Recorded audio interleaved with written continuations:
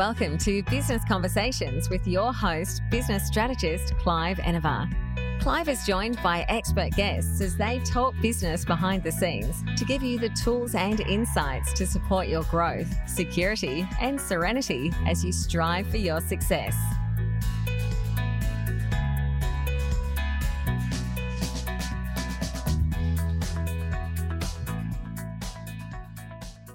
Welcome to another episode of Business Conversations with Clive Enever. I am Clive Enever, business strategist, and we're having a conversation with Kaylin Howarth about performance psychology in the arts. Kaylin Howarth is a classical singer who trained at the Conservatorium of Music at the University of Melbourne before performing in Australia and Europe. Kaylin saw a need and stepped up. Through her business, she supports creatives and performers reach their full potential through bespoke coaching, utilising best practice performance psychology. Hello, Kaylin, and welcome. Hello, Clive. So lovely to be here. Thank you for having me. Pleasure to have you. And that was dashed near a tongue twister as I introduced practice performance psychology.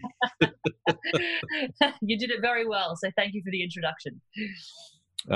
Pleasure. Now, you've trained in music and then you found yourself practicing performance psychology. How on earth did that come about, Kaylin? Yes. So I studied music, as you said, in Melbourne at the Conservatorium of Music. I'm a classical and operatic singer.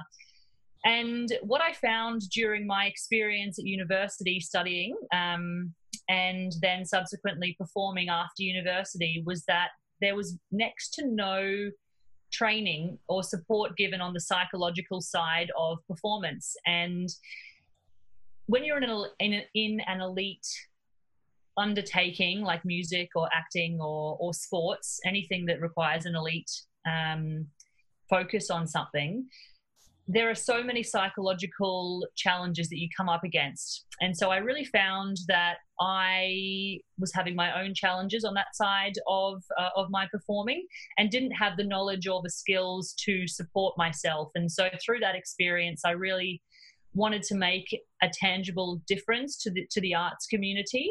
I think this kind of work is really necessary if we want to continue supporting the arts in Australia and around the world. And so I didn't see anybody else doing this type of work at the time, and I wanted to make a positive contribution. Oh, excellent spotting, and good on you for stepping up to help everybody else out. You mentioned the arts and sports and as a couple of areas for high performance and stresses and what have you. Through the years, I spent a lot of time in sales, and I noticed that through sales and various other aspects of business, people in business in general seem to be under a lot of pressure. Does what you do lend itself to people in business? Yeah, all of the things that I speak about can be transferred to any area of elite performance. So I had been working in business for the last couple of years. And so a lot of the things that I speak about with my clients, things like concentration and focus, motivation and procrastination, building resilience and dealing with setbacks, burnout, perfectionism, a lot of these things can be transferred to any area of elite performance. But I just found that no one was speaking about it in the arts. So that's where this business venture has sort of come about. Good on you again. And as you help people in the arts and they see positive benefit from what you do, what in particular have you noticed about those people? Sure. Well, I think one of the biggest things that I've noticed is that despite what you might see when you go and see a performance, or you might watch TV and see actors doing their thing, is that the biggest challenge I think that performers come up against is a belief in themselves and actual confidence that they have what it takes to do what they want to do, even if they're already doing that thing. And so what I find that when people do work with me is that it brings to the forefront of their mind, all of the incredible things that they have done and are doing already. Because I think when you're in an elite game like performing arts, you're always focused on what can I do to be better and what am I not doing well in order to sort of put in place actions to overcome those challenges. And so people very infrequently think about the things that they are doing well. And with that self-awareness, people's views of themselves fundamentally changes. And so I see really positive implications for people and their confidence in themselves. All of those things you ran through there sound very, very much like the people that I get to talk to in business. That's self-doubt jumps up all the time. Yeah, it's a huge challenge. And one that I talk about people, it's something that you can overcome. Confidence is a skill and it can be built. And if you have the right tools, then you are able to overcome those challenges. But we're not taught those tools, so we don't know how to overcome those challenges. I'm starting to like this a lot, Kaylin. It's a skill that can be learned. Yeah, in my opinion, it definitely is. And it's something that it seems like such an important thing, especially for performers who are always putting themselves out there. They're putting themselves out there for judgment. It's, you see the really internal part of that person. It's such a personal undertaking to be a performer. And so if we don't have the right skills, how are we meant to build that muscle? But yeah, for me, it is very much something that can be built. And you found a way to help people build that. Yeah, I mean, it's very personal to each person, but there are tools that I use to support people in order to do that. I take very much a positive psychology approach. So, one thing that I speak about with people is self-efficacy, the belief that we have in our ability to do specific tasks and whatever that might be for you in your particular performing arts craft. But, building up our belief in our ability to do those particular things that we want to do better and the specific steps we need to take in order to build that belief. And a person who undertakes the learning, the process of learning how to not be overcome by self-doubt, is that something that happens quickly in terms of moving from, I'm riddled with self-doubt to, by golly, I can do this? I think it really depends on the person. And I think it really depends on the frame of mind that you come into these conversations with.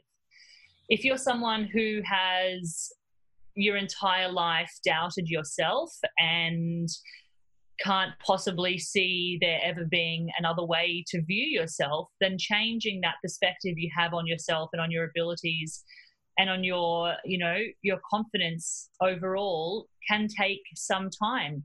But then for other people, it might be that they used to have it and some experience has led to them losing that for a period of time for whatever reason. And then it's just a matter of rebuilding those neural pathways. And so it really does depend on the person. And so I do my best to really get to know each person that I work with on a deep level. And I focus on, as you said in the introduction, the bespoke way that I can support that person. Not everybody's the same and everyone needs their own particular way of being supported. Something I've noticed through the years in helping people in business is everybody's essentially on the same journey, but everybody needs to follow a separate path. So there's no magic switch that we can turn for this. However, there is a switch that with practice we can turn on and maintain. Is that how it works? Yes, in my opinion, it is. So I think of, if we're speaking to confidence and that area, it's something that I think of in very much the same way as building a muscle, a bicep. If you have the right tools and the right way of approaching building that muscle, then you're able to, to build that muscle that you're looking to focus on, confidence in this case. In either case, whether we're riddled with self-doubt or whether we're actually confident, if we understand what's going on in terms of the confidence arrangement, like building the muscle, it's a habit. As long as we continue with the habit, we'll grow on what we have. Yeah, it's all about consistency. So I talk a lot about, identifying when in the day are you at your most productive, and once you've identified your goals, setting up a structure around your days to focus on those muscle building actions that we've identified, and consistently doing those at a time of day where you are at your most mentally agile and your most productive, so that it becomes a habit. And with that habit, with that consistency, comes that building of the muscle in exactly the same way as you build a physical muscle. Why don't we learn these things earlier, Kaylin? I wish I had the answers to that. And that is basically the question that I asked myself when I started this business was, why wasn't I taught anything about how to deal with performance anxiety, for example? Why wasn't I taught anything about how to deal with my feelings of inadequacy at university? And so it's a great question. And although I don't know the answer, I hope that in my undertakings, future people undertaking this type of career path won't have to ask those same questions. It's something that's dwelt on my mind for a long time, is why don't we have this in our education? And of course, I'm asking the question rhetorically, of course, the point is that there is a way to overcome all of these things. And if we apply our mind to it and get the right tools, we can get on top of whatever our situation is and we can move forward. Being on top of it and being more confident, does that allow us to make better decisions? I think by being more confident, we have a better awareness of our abilities, and with a clearer view of our abilities, we're able to take on projects or take on actions that are more aligned with our abilities. If we doubt ourselves, then we're unlikely to put ourselves out there for things. We're unlikely to put ourselves out there for opportunities, which could be really great for us. But with increased confidence comes a greater likelihood of putting ourselves out there for opportunities. And by putting ourselves out there for more opportunities, we're more likely to get more positive reinforcement. And it's a positive cycle. And in the opposite direction, if we don't put ourselves out there for things, we won't surprise ourselves by the things that we can do, and we'll continue not putting ourselves out there for opportunities. So it's either a positive or a negative cycle that we can undertake in these instances. Whichever way we choose to go, we multiply the result in that direction.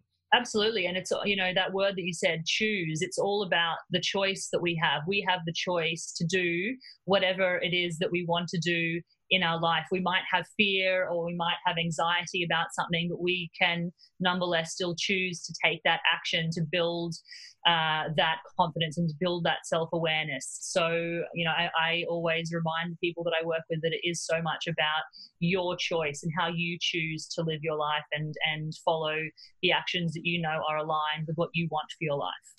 We might come back to more of this deep stuff later, but let's have a look at some really deep stuff.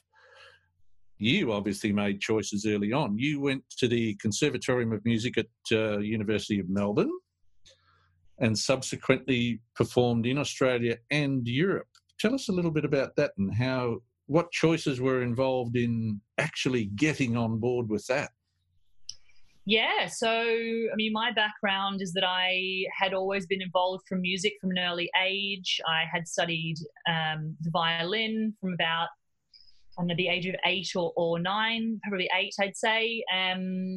Picked it up. I just really enjoyed it. I really enjoyed music. I picked it up quite easily and subsequently started getting singing lessons when I went to high school. And for me, there was no other choice in that time. It was so clear, but that was going to be the focus for me. It just brought so much joy into my life, and I saw the importance that it brought to other people. And so it was clear that I was going to go to music school after I finished high school.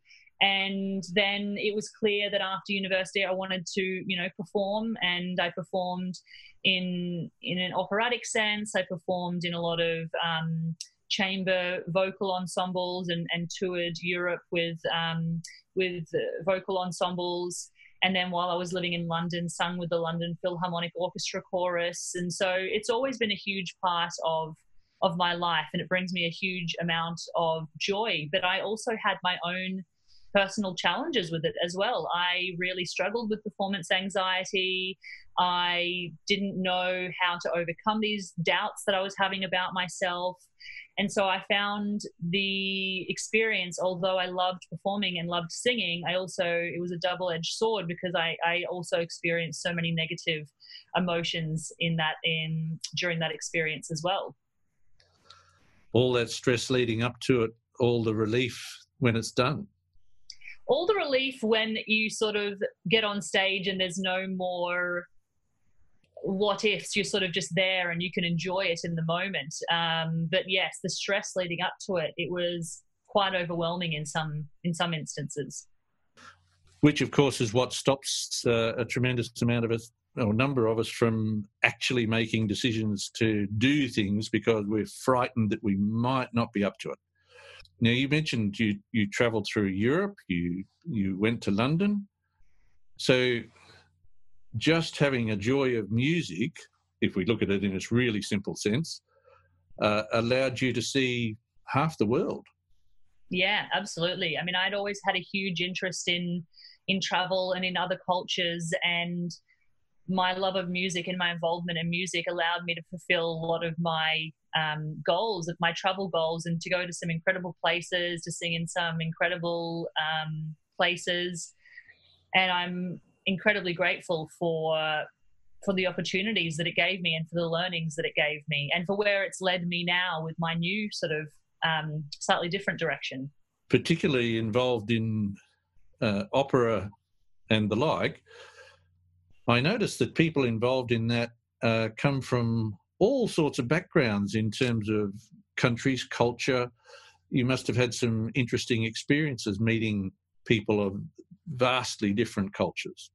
Absolutely. I mean, I grew up in Cairns in North Queensland, and whilst there was a great singing community there, it was nothing compared to when I moved to Melbourne to go to university. And so the amazing experiences that I had meeting a very vastly different group of people when I came to Melbourne was such an amazing experience. And then subsequently, when I've had the opportunity to travel in Europe and London and the UK, it's allowed me to meet people who I describe them as very much my tribe, people who are in this industry.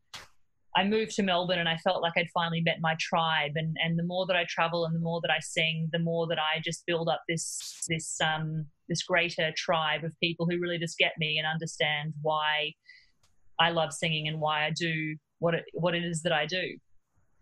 So finding something that somebody else has a similarity with you, or a similar liking with you, has allowed you to cross all sorts of boundaries. It really has. It really has. And I think that's such an important part of building character, is, meeting people who share a lot of the same interests as you, but in doing so also have a lot of different values and who you can learn from as well. And I think the arts has such an amazing array of different people with different views and different experiences of the world. And it's through that I really feel like I've been able to grow as a person. Was there something in particular from a person from a different culture who drove you to move from performing to helping others understand how to overcome the fear of performing? I don't know if there was any one person. I think probably the idea of it was already there for me, in that I'd always been interested in psychology anyway. And I'd always been interested in why certain people deal with stress better than other people and why certain people really struggle. And I can actually probably say that there was one person who I met while I was at an opera school back in 2013 or something. A sports psychologist came and spoke to us about personality and how you can utilize your personality to best prepare for performances. And it was the first time that I'd really come up against these types of conversations. And it really got me thinking, wow, okay, there's people who are doing this type of work that I'm interested in, but didn't maybe have a title for it or an understanding of what that would actually tangibly look like in the real world. And so when I think back to when I decided to pursue this path, that's probably the starting point, meeting this person who came to this opera school that I was at as a performer to talk to us about how to deal with some of the challenges. Little things, little changes become great big catalysts. They really do. And he probably has no idea that he had that impact on me. But he did, and here I am now. There you are. Round him up and tell him. Yes. Now that you're in Australia at the moment, but you're looking to, I understand you're looking to travel to London again, where you're going to take on more study. Yes. So I'm a lifelong learner.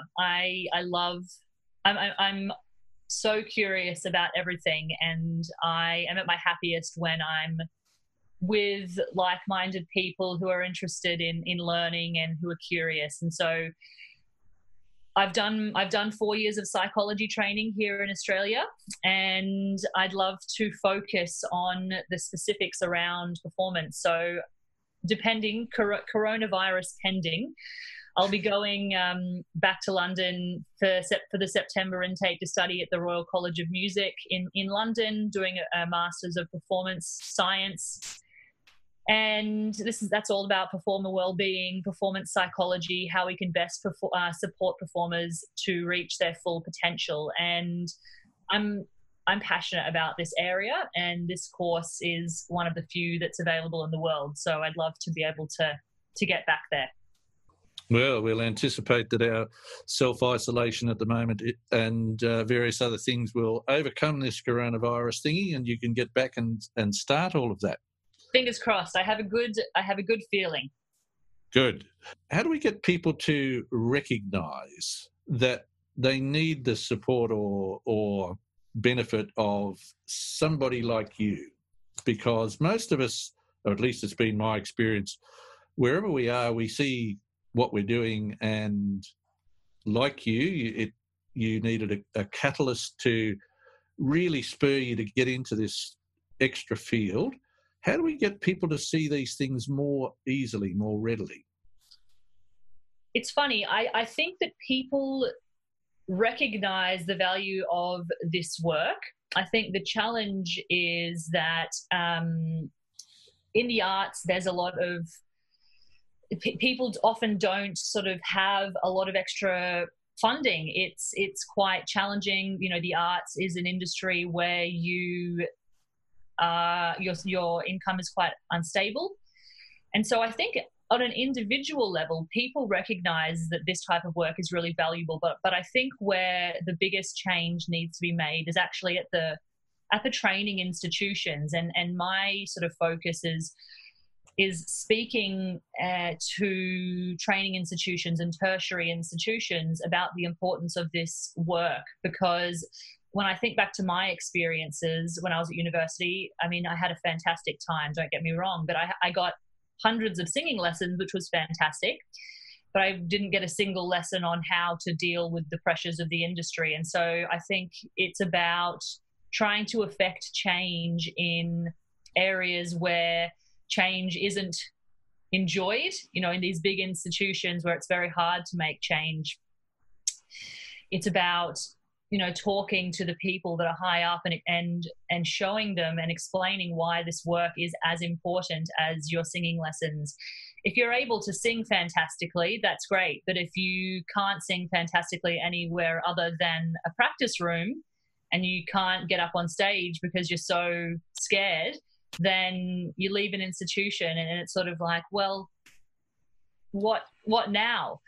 So I think it's all just about, it's about opening up the possibility to people. This type of work is fairly new in the arts, so it's just making people aware that this work is even available and convincing the big players that it's worth their investment in. No small task that you're going to have to take on there, Kaylin. But I'm up for a challenge. Good. And, of course, the outcome of it will be fantastic because we have more and more people less stressed, less anxiety and less worry. Then with less anxiety, with less worry, we tend to focus on things more positively, don't we?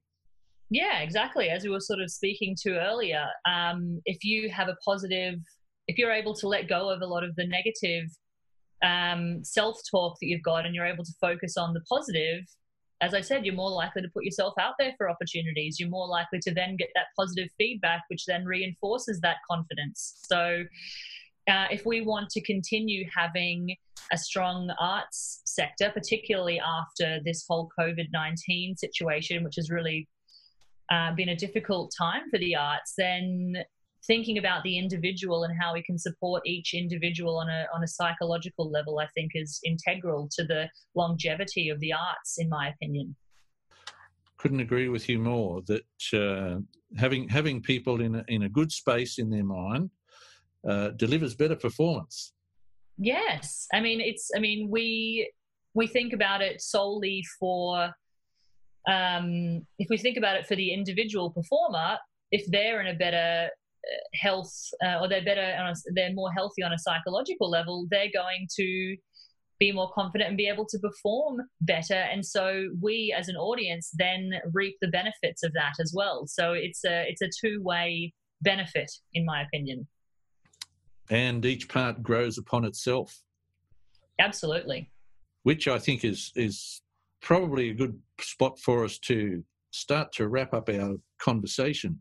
And I could talk to you for hours on this subject and not be bored about any of it, I'm quite sure. However, we have listeners who need to get on with their day. Before we go, though, what is the best tip you have received from a business conversation, Kaylin? The best tip that I ever received when I started on this business journey was that you don't have to know absolutely everything about a topic before you undertake steps towards that. And when I think about it in my perspective, starting my business, I thought I needed to know every single thing about performance psychology in the arts before I started my business. And what I realized was that I have a lot of knowledge about it, and I'll continue to build my knowledge as I go along. And if I waited until I knew everything, I would never have started. So that was the biggest and most important tip that I ever received about business. An excellent tip, because if we wait until we know everything before we start, we're never going to start, are we? Exactly. And I am so grateful for my coach who told me that. It's the one thing that really stands out in my mind as, my biggest learning from my experience being coached. Yes, excellent. What is the top piece of advice you would like to leave listeners with today? If I could just leave listeners with one thing, it's that you probably know so much more about your area than you give yourself credit for. I am always talking to my clients about what they do know, and they always know so much more than they give themselves credit for. So just start somewhere, and the knowledge that you have and the experience that you will build upon that as you go on your business journey. So just start somewhere. Great advice, Kaylin. Most importantly, how can our listeners connect with you to start their own business conversation? Absolutely. You can find me on my website, which is www.theperformersedge.world. And there's no fancy characters in that. It's theperformersedge.world. Exactly. And a good choice. with you traversing the world, why wouldn't you have a website, a URL that says theperformersedge.world? Absolutely. It's my great pleasure in life is travel and new cultures and new people. And I travel a lot, so it seemed perfect. And good on you. Keep it up and keep going. And although we're finishing our conversation for today, I think there'll be a moment when we'll have you back for more conversations and find out more of your learnings. So I absolutely love that. Yeah, thank you so much. Thank you, Kaylin. Take care. Thanks for listening to another episode of Business Conversations with Clive Enever. Make sure you subscribe to future episodes via your favourite podcast app, and you can find more business resources at cliveenever.com.au.